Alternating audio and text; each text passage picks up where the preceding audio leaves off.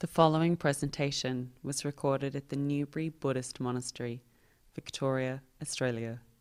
Please visit our website at nbm.org.au. Very good. Sorry, my voice seems to be rough. Anyhow, so as always, unprepared. I was just asked whether how much do I do preparation for these Dhamma talks, and coming from Ajahn Chah tradition, Ajahn Brahm tradition, we don't really prepare for the talks too much. Some of us do, but I try not to do too much for it. I try not to just do the last minute, what do you call it, when you do cramming on exams and all that. I try not to do that. So the preparation should come before. Obviously, you cannot help it, but your mind starts thinking about it before a little bit. So you sort of do prepare, but it's in the mind, but not so much. Like I don't usually take so much to the references and all that. But if they're in the mind, they're in the mind. If not, too bad. That's what you're gonna get. So I did ask, what should I talk about today? And my Garfield and Friends mug said today, feel free to waste my valuable time. That's my Garfield mug for today. So my Garfield and Friends here in Newbury, they asked me to give a talk about that. Hang on, what's it called again? Feel free to waste my valuable time. Okay. Quite often, when we become adults, we start to appreciate our time greatly. When you're young, the time doesn't matter so much. I remember when I was kid, somebody asks you to do things, you just do it. You don't go speculating how many minutes and hours is this going to take out of your life. And I know quite a lot of people. They have this idea that your time is so valuable. If I do this now, it's going to take this out of my life. And as a monk, I was always taught differently. As a monk, I was always said, if there's something to do, you just go and do it. You don't really worry about so much how much it's going to take the time off you. Whether it's, I should be meditating. I don't have time to do this now. I shouldn't just go to, whether it's fixing toilets or plumbing or whatever it is, taking effort into this project here. And it's part of my training, but I always had that idea. I don't really think that somebody's wasting my valuable time. If anything, I have a bit of a other way of thinking. I don't want to waste other people's time too much, so I don't really. It might be one of my interests where I don't. Quite often, I should be asking maybe more help. I think I should do things myself. But if you have this idea that you can just give your time, you give your effort. As a monk, there's not much I can give. I can give my sweat and blood. And I've definitely shed some blood here again doing this project, and sometimes a bit of sweat as well. And I know even now we said that we had the opening ceremony, but as everybody knows, even if you had the building is done, there's always still so much else to be done. We're now cleaning up here, and if you do want to waste your valuable time, please you can come and help us do a little cleanup, if you do wish. But just yesterday, I was outside. We were doing because it's so wet and humid here in Newbury. Maybe you haven't been here, but we in this beautiful environment here. We're just living amongst the clouds here. But when you live amongst the clouds, it tends to get wet. So it's very muddy here. So we're doing walking paths. And yesterday I'm so grateful the work we have. My great companions here in the monastery. We were just chipping away, just doing a walking path at a time. And nobody seemed to complain. People know it's a good effort.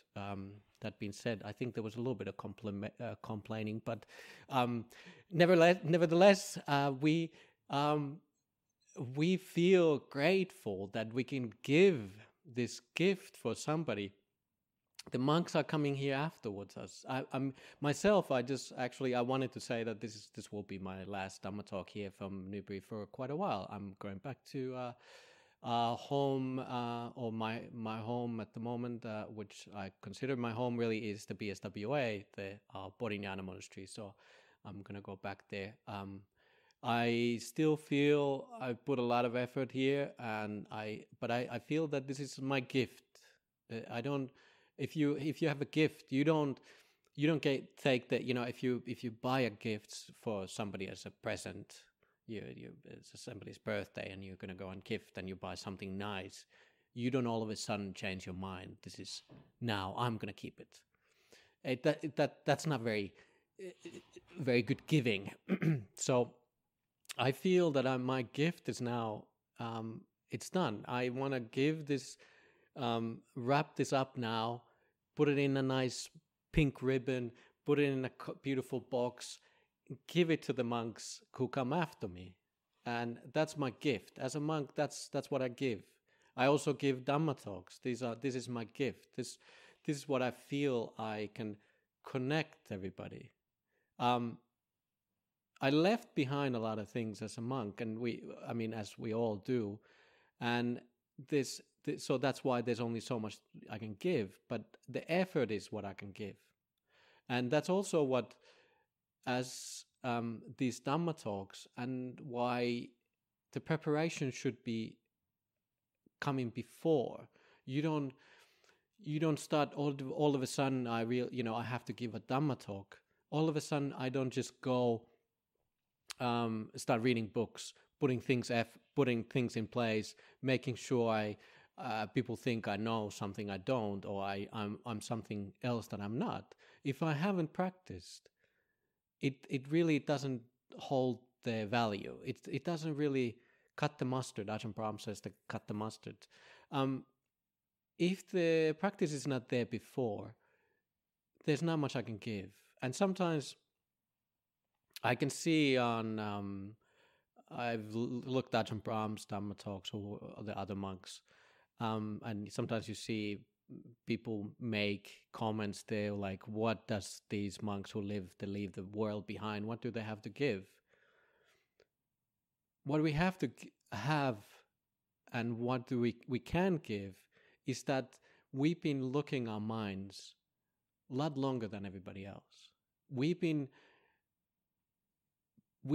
putting the effort in of enduring those things which you have in the mind. We learn by that way we learn, and that what we can give, that we can show people that this is how you have to do it as well. In the beginning, there is a little bit of effort. In the beginning, there is a little bit of endurance. You just have to be able to just look at it. You have to be able to look at your mind, shine the light into the new corners of your mind. And sometimes it does happen when you start shining the light into the corners of your mind, that is not so pretty.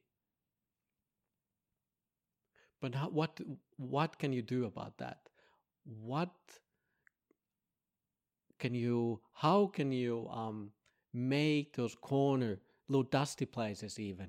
How can you make them even those places beautiful and less cluttered and something you want to look at? How can you shine the torch into the underneath the bed of your life, and without being worried about how many balls of dust is there? One thing is that it's gratitude. Gratitude always brings your mind at more beautiful place. You look at everything you have in life with an eyes of gratitude and kindness. I know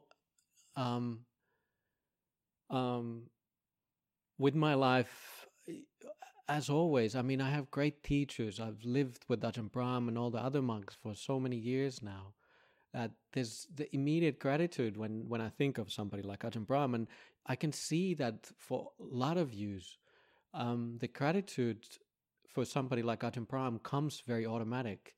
Now that we have this project and people are willing to donate their time and effort into this project, they're asking if can I give this to Ajahn Brahm's kuti, and I'm telling you, if I would allow everybody to buy all the stuff what they want into Ajahn Brahm's kuti, which is here now, it would be up to the brim. It would be the ceiling full of cushions and flowers and this and that, nicks and knacks. Everybody wants to buy, even now, can I buy something for Ajahn Brahm kuti? Can I do this and that? It comes from the gratitude. And that gratitude is the one where it changes your perception. Instead of looking everything as a dusty and not so, quite often it's dull. Quite often it's tiredness comes with it. This, we have these translations in the Nikayas like sloth and torpor comes when you're meditating. What else? A big thing, hindrance, doubt comes in your mind. Those fear, maybe even if you want to start getting into deep meditation. But if you have gratitude, it elates the mind.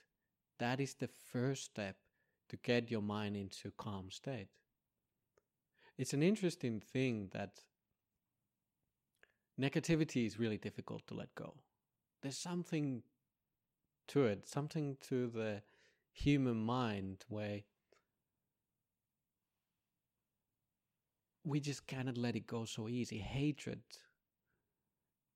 And quite often we dwell on it, we make a lot out of it instead of willing to just let it go.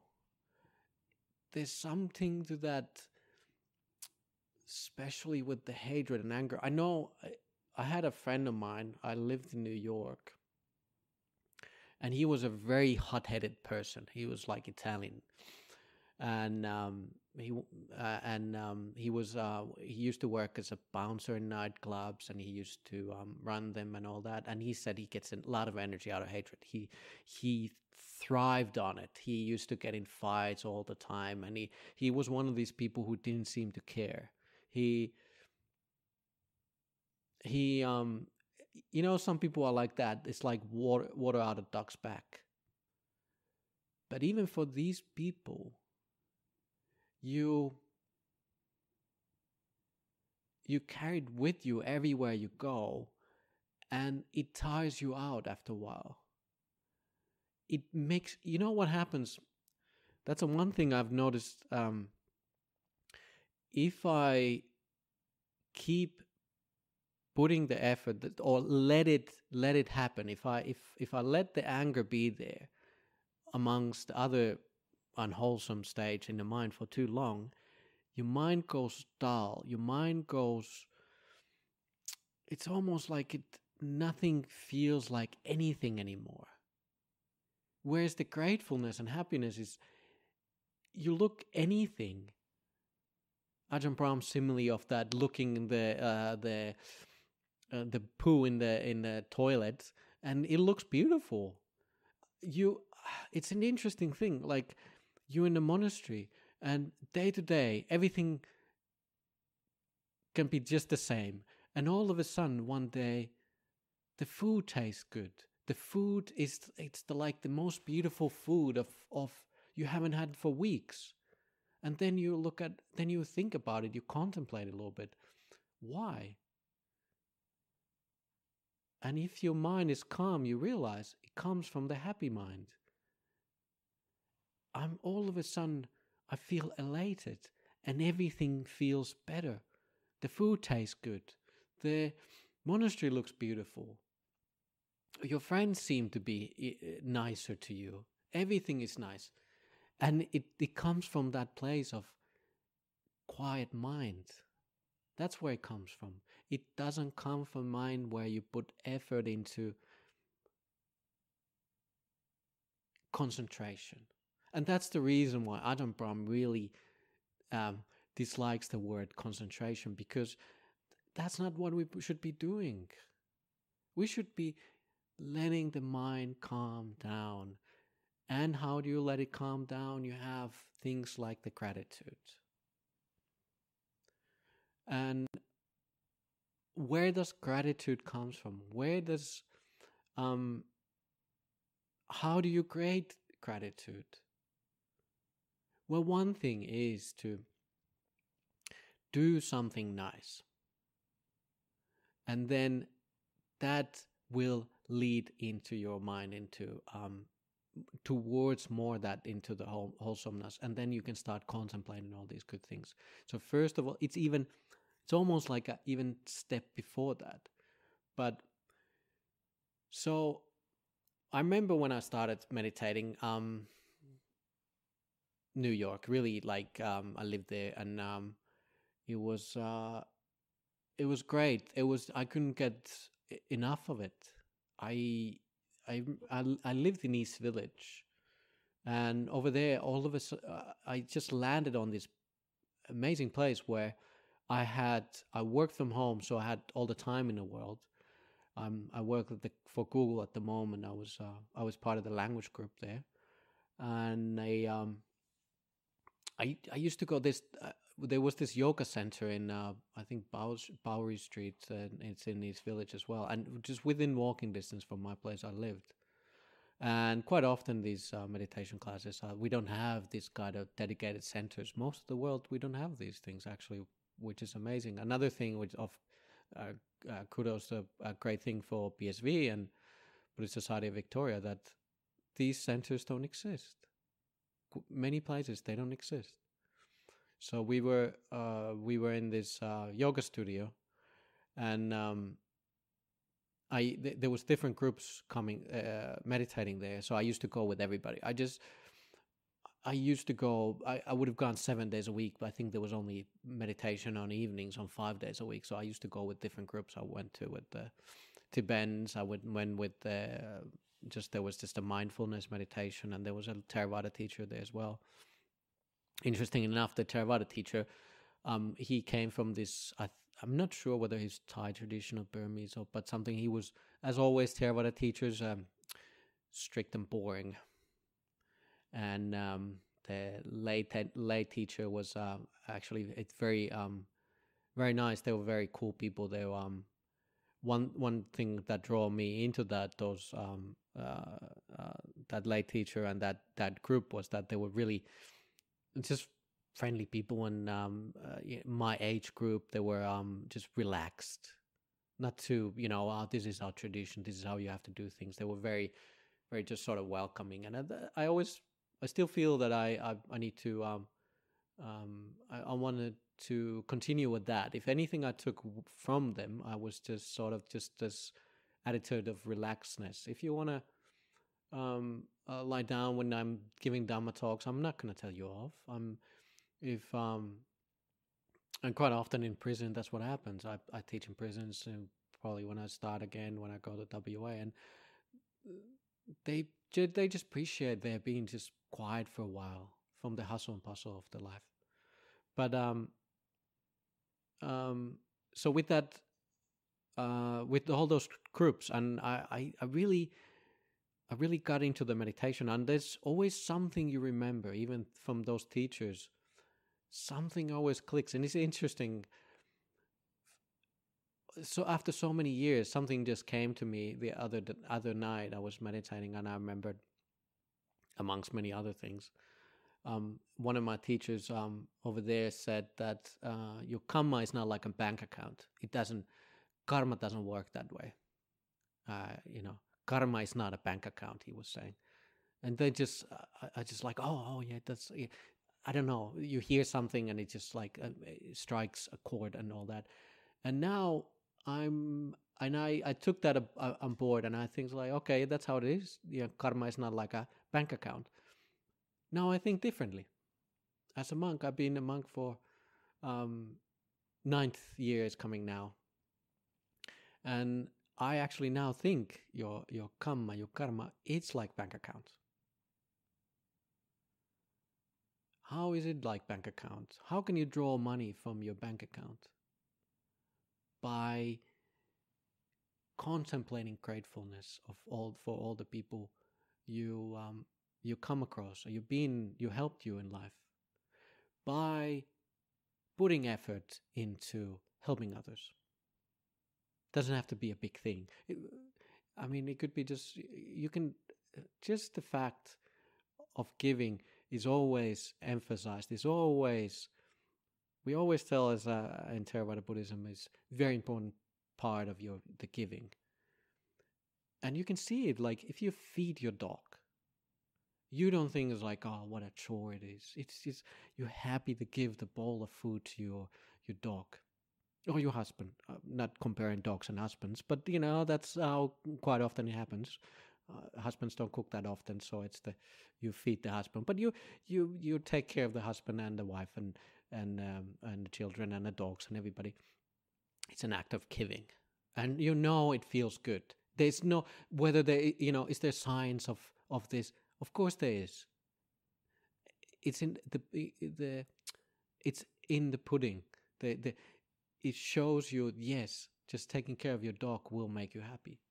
I remember I went to I had this habit when I have something nice. It's quite often it's let's say I have a mandarin or something. I started from those days. I when I was meditating in that with those groups, and then I heard there was a retreat coming, and I was like, oh yes, my first meditation retreat, and they said, oh, it might be a bit too much for you. It's a 1 month retreat. And being hard-headed, as I'm always, if somebody tells me I cannot do it, I usually go for it. So I went, after just starting to meditate, I went to 1 month almost silent retreat.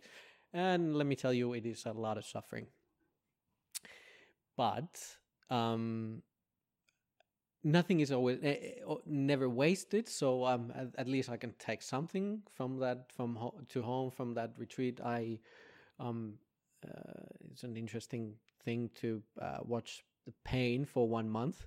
So I can endure pain in my body, which is not a good thing actually. But one thing which is I got from that retreat is that I realized that if I do something nice for others, it brings happiness to my mind, and that happiness creates calm mind.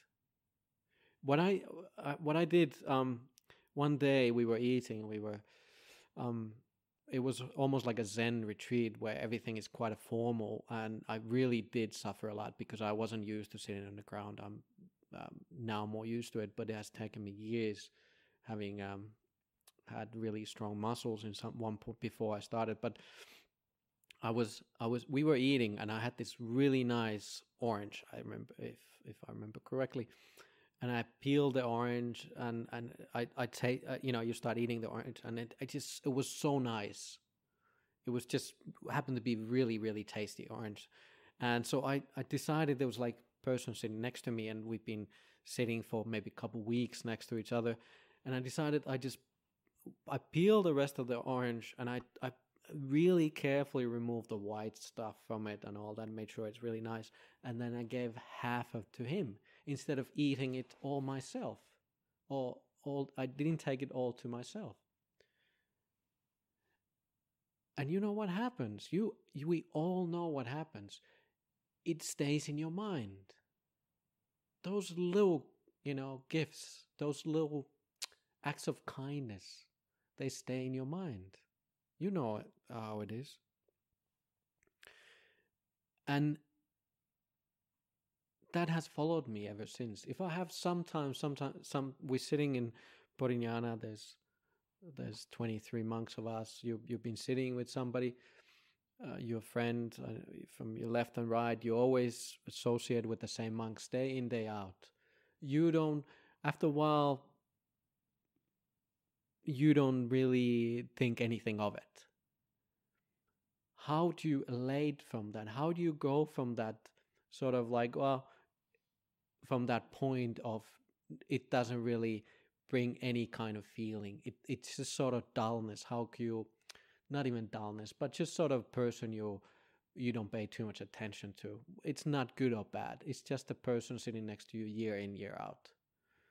If you, even then, if I have something nice, dessert or something, I'll try to share it with.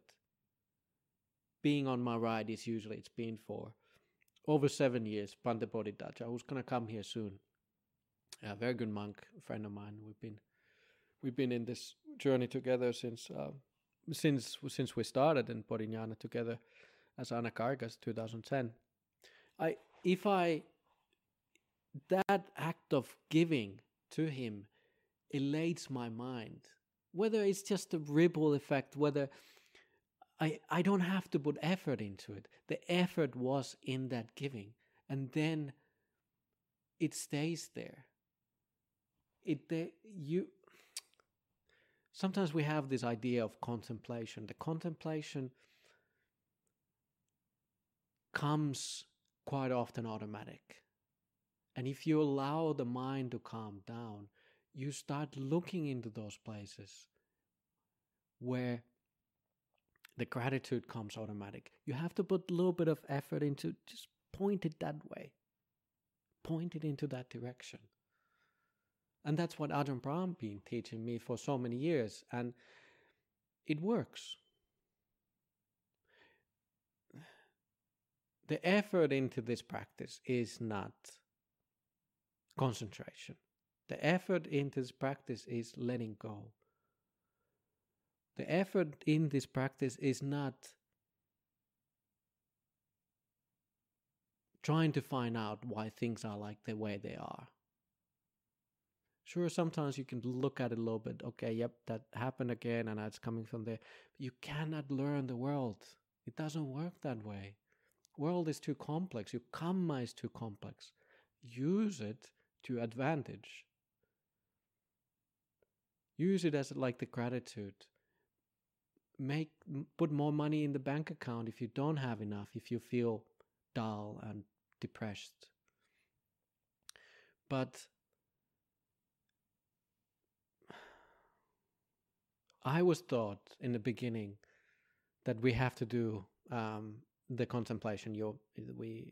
When I started meditation, one of the groups was like that. You meditate and then you go into the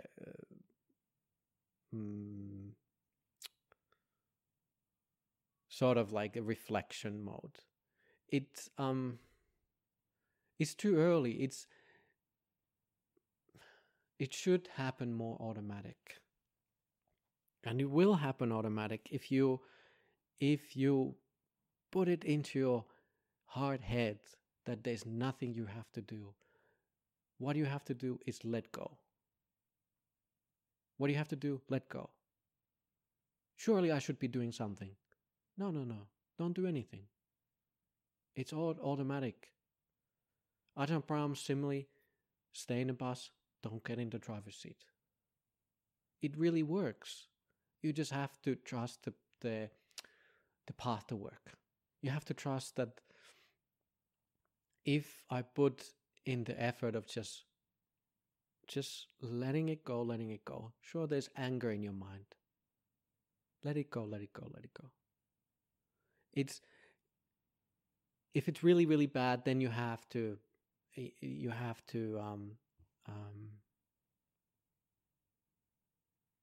try to subsidize. Which subsidize is that a good word? You try to change it into different perception. But if you can endure, it doesn't last that long. Try it. If you have a lot of anger, and try to look at it. Keep looking at it. See how long you can make it last. It won't last that long. But if you try to ignore it, try to push it away, you get angry about the anger. You don't like it. I don't want my mind to be like that. You keep dwelling on it for days on end. And I've done it. I regularly do that. And then once in a while you just, all right, that's not the way to do it, and that's not what the Buddha taught. The Buddha taught, by love alone, by non-hatred, hatred will ever cease. Sometimes I used to teach the non-hatred that's meta. It is partly like that, but it's, if you think about, if you say non-hatred, that's even more. It's more neutral feeling almost. It's almost like oh gosh, right. Well, I don't have to try to create the meta, because a lot of people say it doesn't work. It doesn't. They cannot bring the feeling in. Well, can you just bring the feeling of non-hatred? I don't have to worry about it. Is that something you can do? Surely. But if you're shining the torch into the corners of your life and it's still not beautiful, going back a little bit on this talk, is you need to put effort into certain things. Physically, mentally. Physically is that, acts of kindness, whether it's helping the monks and nuns, bringing dana, coming and cleaning here, maybe, doing the raking outside in the field, or mentally, where it's, you look at the things and you look at them with the eyes of gratitude. I've been here for almost 2 years now, and we achieved a lot. I mean, it's just partly my effort, but I've been part of this big ship which we're steering, and I take this as my gift to everybody, and I take this with me wherever I go. The Buddha told us to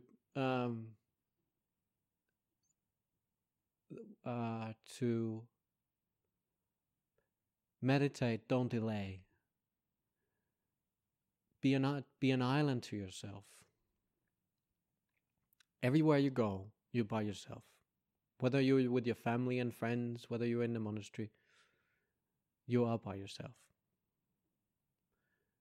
And obviously, at the deathbed, your fame won't follow you. Your money won't follow you. Your possessions, your mind, even that really doesn't follow you. It's an interesting thing about what's there after you pass away. Your body, definitely you have to leave it behind, but there's something there which is with you. It's that karma which follow, and it comes in a fruition. And if you don't put in the effort, the effort of letting go, the effort of doing goodness, if you don't do that, you are not maybe putting enough effort into your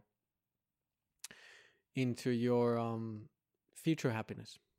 Whether it's here now, giving the fruit, and you feel, feeding the dog, you feel happiness now. But whether it's the happiness that follows. My favorite simile of a tree, which is Mahanama was dying, one of the Buddha's disciples. I've probably told this too many times, but it's always good to repeat. Mahanama was dying, and he was worried. He said he was what's going to happen to me, Buddha? He wanted to, I guess, Buddha to tell him the future, where I'm going to go. Do I have a good rebirth? I bet you a lot of people would be wanting to know that. So the Buddha said, "Don't worry, Mahanama." It's he asked quite often. The Buddha used logic. He was he made people to come to the conclusion themselves. He didn't tell them how it is exactly. He said, "Well," he asked Mahanama, "What do you think, Mahanama? When there's a tree in the forest and it's slanting and sloping towards the east, and then there's strong men come from the village, and they're gonna cut down the tree from the root, from the bottom of the tree, which way will the tree fall down? Does it fall down into south, north, west, or east? Mahanama said, obviously, it will fall down towards east because it's slanting and sloping towards east. He said, the same way, Mahanama, if you have respect for the Buddha, our teacher, first Kalyanamitta, Kalyanamitas, now we have other Kalyanamitas. The Dhamma, the teaching, if you have respect towards the teaching, give an ear to the teaching, you put the effort of there as well. You have to practice in there, but that comes after this. And the Sangha, the teachers, the monks and nuns, the Sangha as a whole, not as an individual teacher, obviously. And the Sila, which leads to right stillness, the Sila which leads to right stillness, as a fourth, you will always slope and slant towards the Nibbana. You will not fall away from it. So I remember that quite often, that I have to put that effort into that, the Buddha Dhamma Sangha, and the Sila, which leads into the right concentration. Which leads into the right stillness. If you have that, if you have the I only remember the Pali Navaja Sukha, the happiness of mind which is pure, the pure mind, the happiness which comes from that. If you have that, that will lead you into right samadhi, right stillness, right, and then from that you get the fruits and benefits. We have all these things, and the Buddha gave us the very, very clear path, and we as monks, that's our duty to remind, and not just, we don't just remind you because we need to give these talks. By giving these talks, we remind ourselves. Teaching is always a great thing, and it's part of our training. Ajahn Brahm says to give talks is actually part of your training, and that again comes from the time of the Ajahn Chah. Quite often Ajahn Brahm says that in early days of when he was in Thailand, he would just, after 1 year, Ajahn Chah, he'd just say, you give the talk, 400 people, you barely speak Thai, and you have to give a Dhamma talk. How's that going to go? It doesn't matter. It's part of your training. Part of my training is to give Dhamma talks. And it does make me happy, and it does make me appreciate what I've learned. It reminds me what I've learned. It reminds me of I'm part of this community. I'm not just quite often what happens in when you're in a big monastery and you have senior monks like Ajahn Brahm, Ajahn Brahmali, Ajahn Api, all these living at Ajahns. Couple years I'll be an Ajahn. You feel like it's not so much of us. It's sure the senior monks are there doing it, but it's been a great experience here being a part of the PSV now and part of this project. I felt that I was really part of this community. It is bigger part that people actually do come and feed. Sure, they don't just come because they want to feed the senior monks. They come and feed us all. It is. I felt more appreciated. Not that it doesn't happen in Bodhinyana, where I'm going to go now within a couple of weeks, but it's just, you just get that, you feel like it. It's not that people want to make you feel that, but it just comes automatic. But it's all of us, whether you are in the monastery raking, making walking path, or washing dishes. It is, you are part of this project. And when you walk the path, if you stay in a bus, you will get more and more peaceful. It's automatic. You just have to give it time. If the mind is dull in the beginning, there's a little bit of endurance to be done, but it's all right. I definitely noticed that my mind is a bit dull recently. I think I've been pushing a bit too much, but now I just have to endure it a little bit, and then I think I'm sure the happiness will come from there, and I'm very happy to go and see my friends and Porignana. There will be great monks coming here, taking over this place for a while. I'll be back, help here again, hopefully. Who knows what's going to happen. I wanted to say that few words. So please feel free to waste my valuable time by asking questions. Don't be so concerned about your time, or your personal life.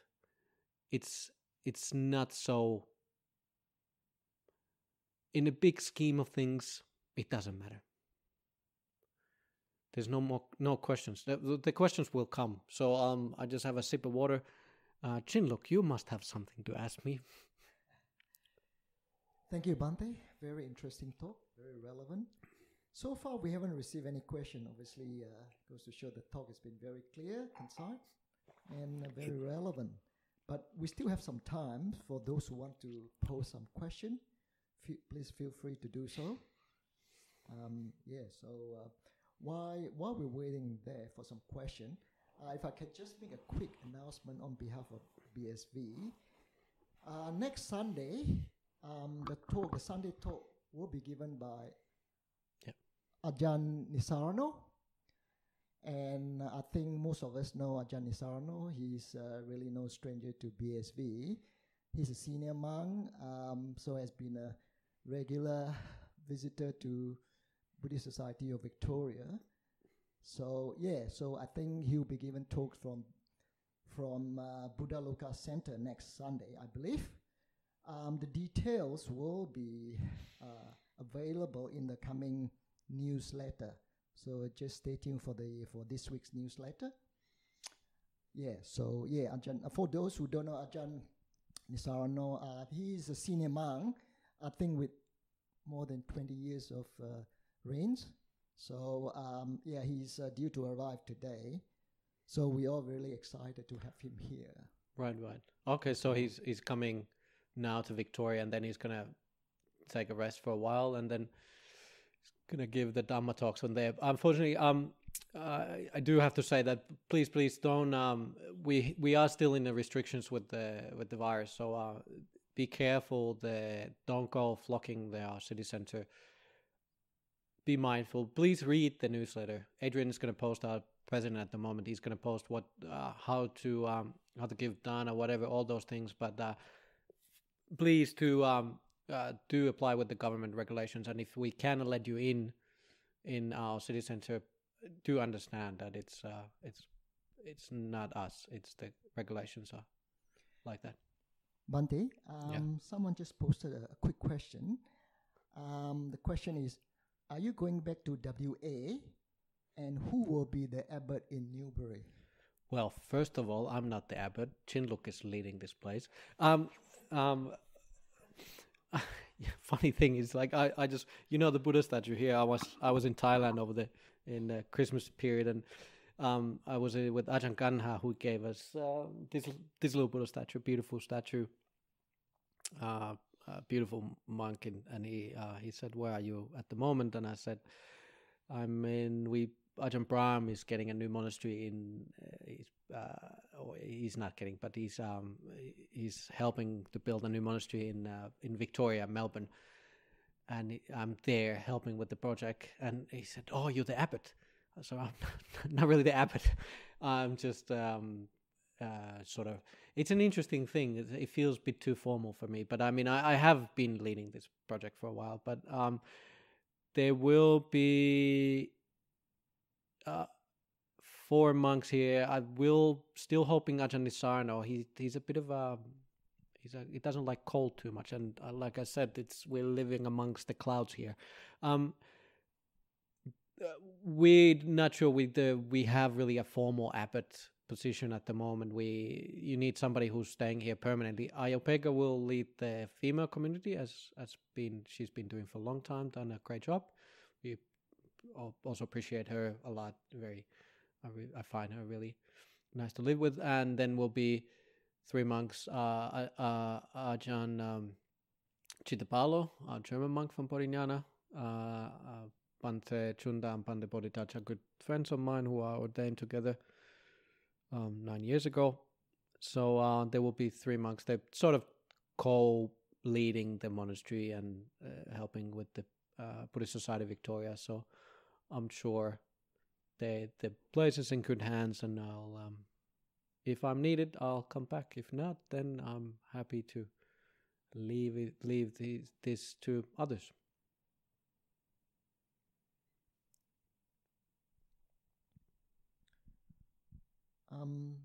Just another question, Bhante. The question is, you mentioned we could come and help around the new meditation hall and kutis. Is that right with the current restriction?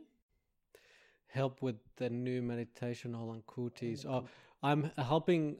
So what's happening now, and I might be misunderstanding, but I'm going to a monastery in WA, Bodhinyana, Ajahn Brahm's monastery, and we are building 6 kutis there. We are currently building also office where we get. I think there's more and more these kind of things going online. Dhamma talk. So we're building a new office there. The kuti project, the hut project there is it's going. As far as I understand, building project is fine. We can still keep going as long as we don't have people together, too many people. Construction is still okay. We are also starting this project here, as many of you know. We're starting here on just a few hundred meters down from here where we're sitting at the moment. We're moving ahead with the project of building a lay center for all of you. So please, if you want to have a stillness in your mind and your heart, come, make sure you come and stay here then and help us with that project if you're so inclined. It's a beautiful project, but that will start within 6 months or something. But yes, here, with the cleaning, maybe that's what he meant. If you wanted to come and clean, we have to help. If you want to help this project now just a little bit, I hope this is not going to be people flocking here, but I don't think it's going to happen. We have to somehow make sure that we only have 2 people maybe together or something, like as a team, and then you clean 1 kuti. Or if you want to do, most of the landscaping is done at the moment, but but we have maybe a couple more weeks before I leave, and then the other monks. But if you want to help those things, yes, I think it's okay. Volunteering is okay. We looked into this, but we just have to have the social distancing and don't have too many people. So if I have 2 people, if you're a good cleaner and meticulous, well, then I just put you to clean this 1 kuti at a time. That's fine. I think that's fine. I know it is okay. Anything else? Bhante, I think there's another question just came through. The comment is, Bhante, thank you so much for your talk. You have answered some of my questions. First, what helps get through this period of endurance before the peace comes?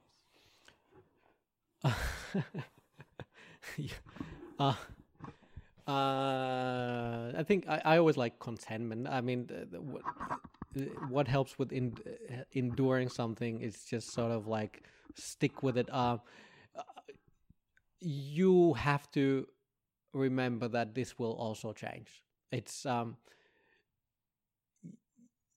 you have to have enough faith in that other people have gone through this. The Buddha himself said, I had dullness in my mind, and then I overcame with it the drowsiness by rousing energy. The Buddha himself said I had doubt. I overcame with the faith I have.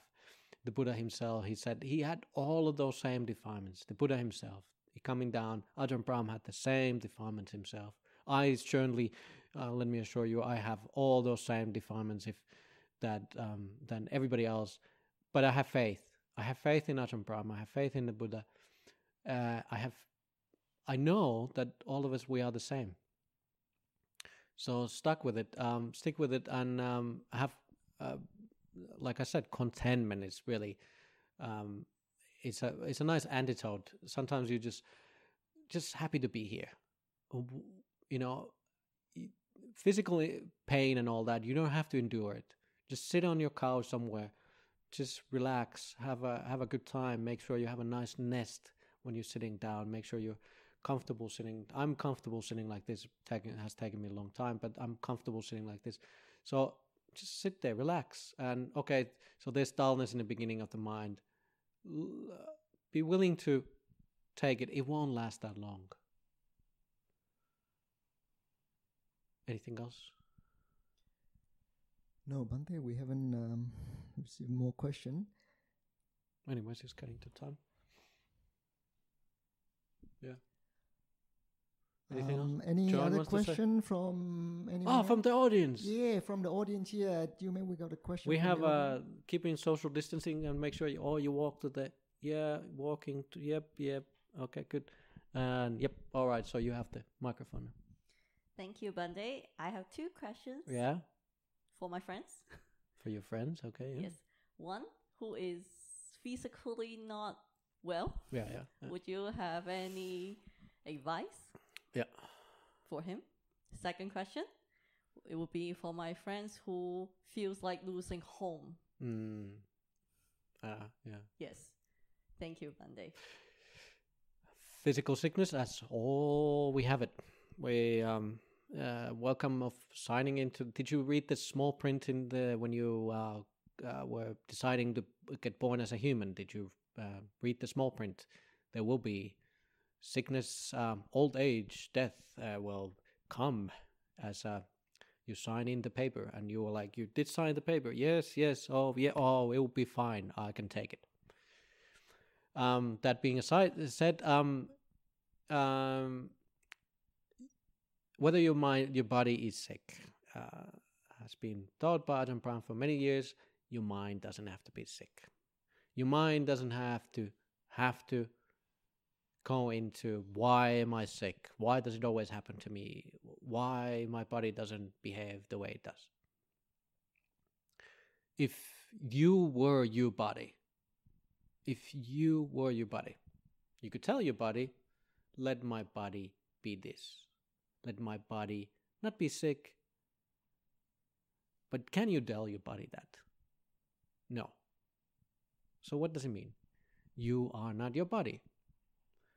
Basic teaching of non-self by the Buddha.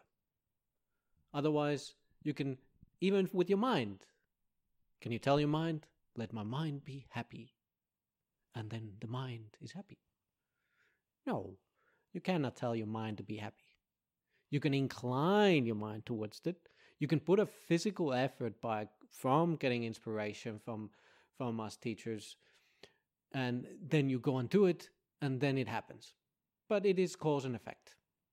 Nothing to do with you. So your body, is it you? No. Can you do something about it? Yes. You can make it comfortable. You can take the, put in the, physical effort of making sure you take your body for a walk, like you take the dog for a walk, give it fresh air, take care of it, take the medication that as all of us, we have to do those things. But then the best thing is to let go of your body.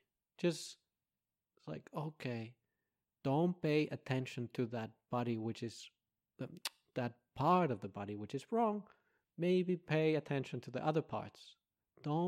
You are wrapped around that one part in your body, which is something is not right. What about the other parts? And don't think it will be like this forever. That's also what's now, sucks you in and won't let you go for a long time if you just think this is how it will be rest of my life. Having a chronic illness myself, I know it's easy to fall to that thing where you think easily go into that mindset of this is how it will be rest of my life. And it might be, but I don't know. It might not be. I'm still not hopeful, but I'm learned to live with it. You have to learn to live with it. Losing your house, your apartment, your place to live is also very, very stressful in your life, because I've been there myself. I was lived in a foreign country. I have no money, and I was kicked out the house. And what can you do? It is a very big jolt, and leaves a scar in your mind. You don't feel secure. And that's what we're looking for, having these places where you want to have a security. But remember, life is not like that. And again, do you know what's going to happen in the future? No, you don't. Will this create understanding for the people who are suffering? Yes, it will. Nothing is ever wasted. Because of this, the thing is, if you look then it's like, oh, well, this is interesting. If you have, it's going to be interesting to see what happened in the future. Sometimes we resist so much of the change, but sometimes change is good. Most of the time is good. And everything, whether you like it or lump it, change will happen.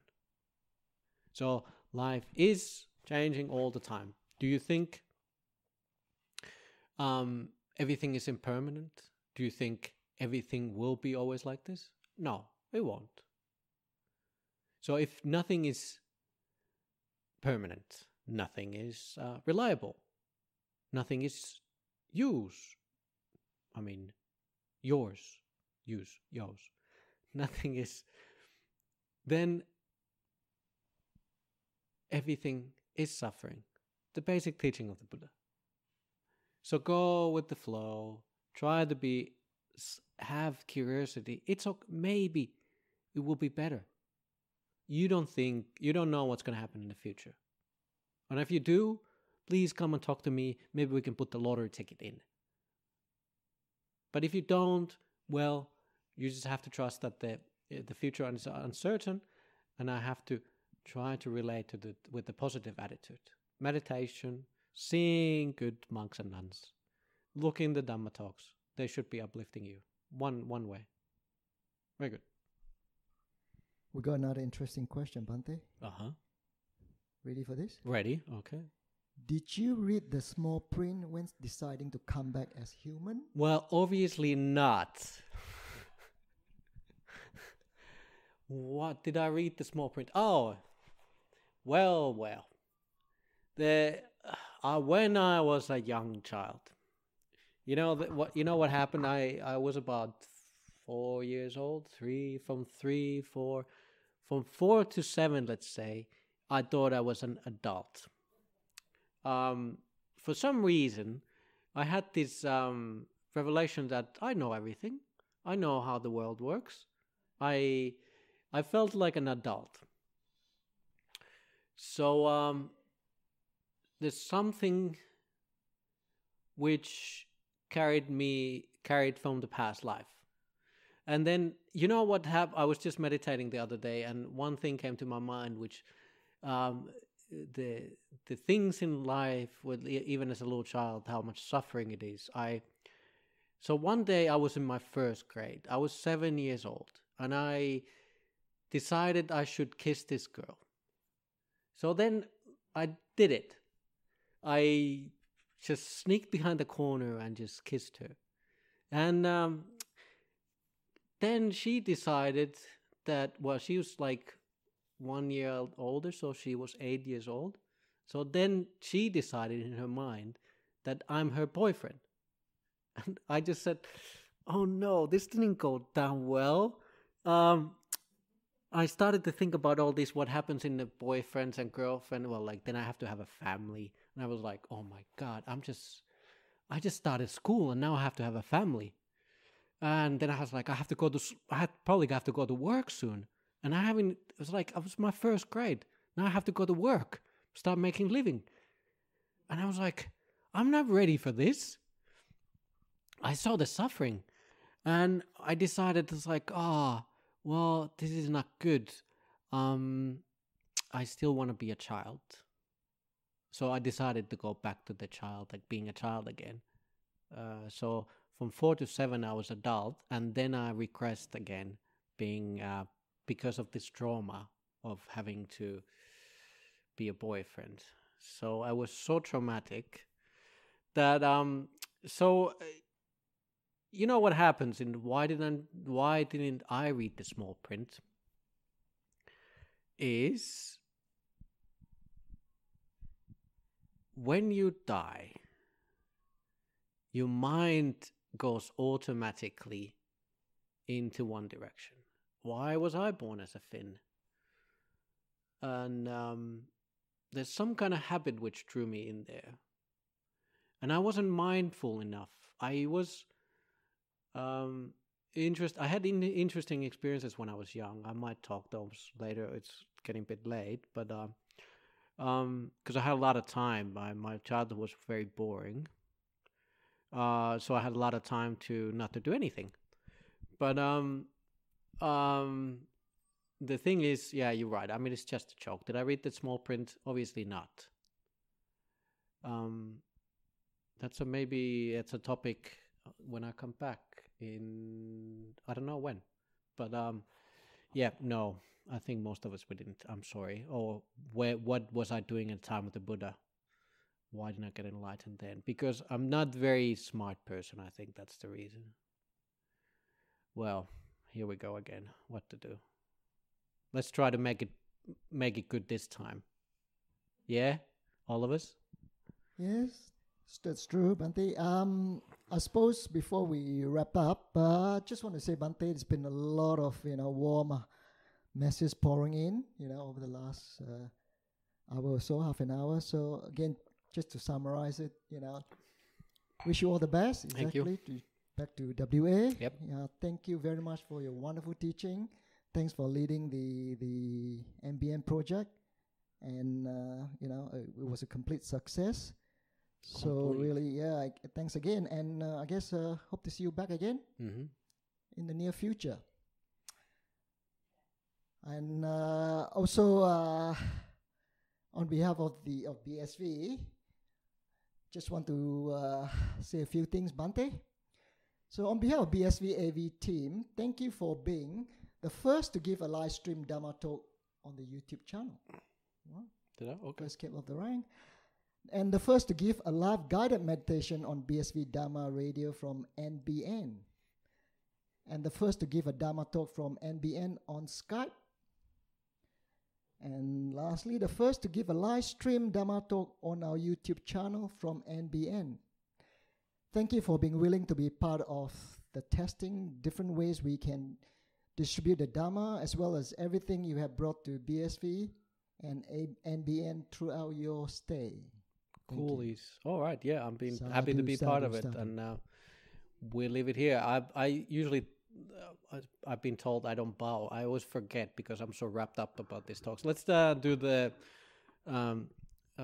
just bow 3 times to the Buddha, and that's it. Nice to talk to you all.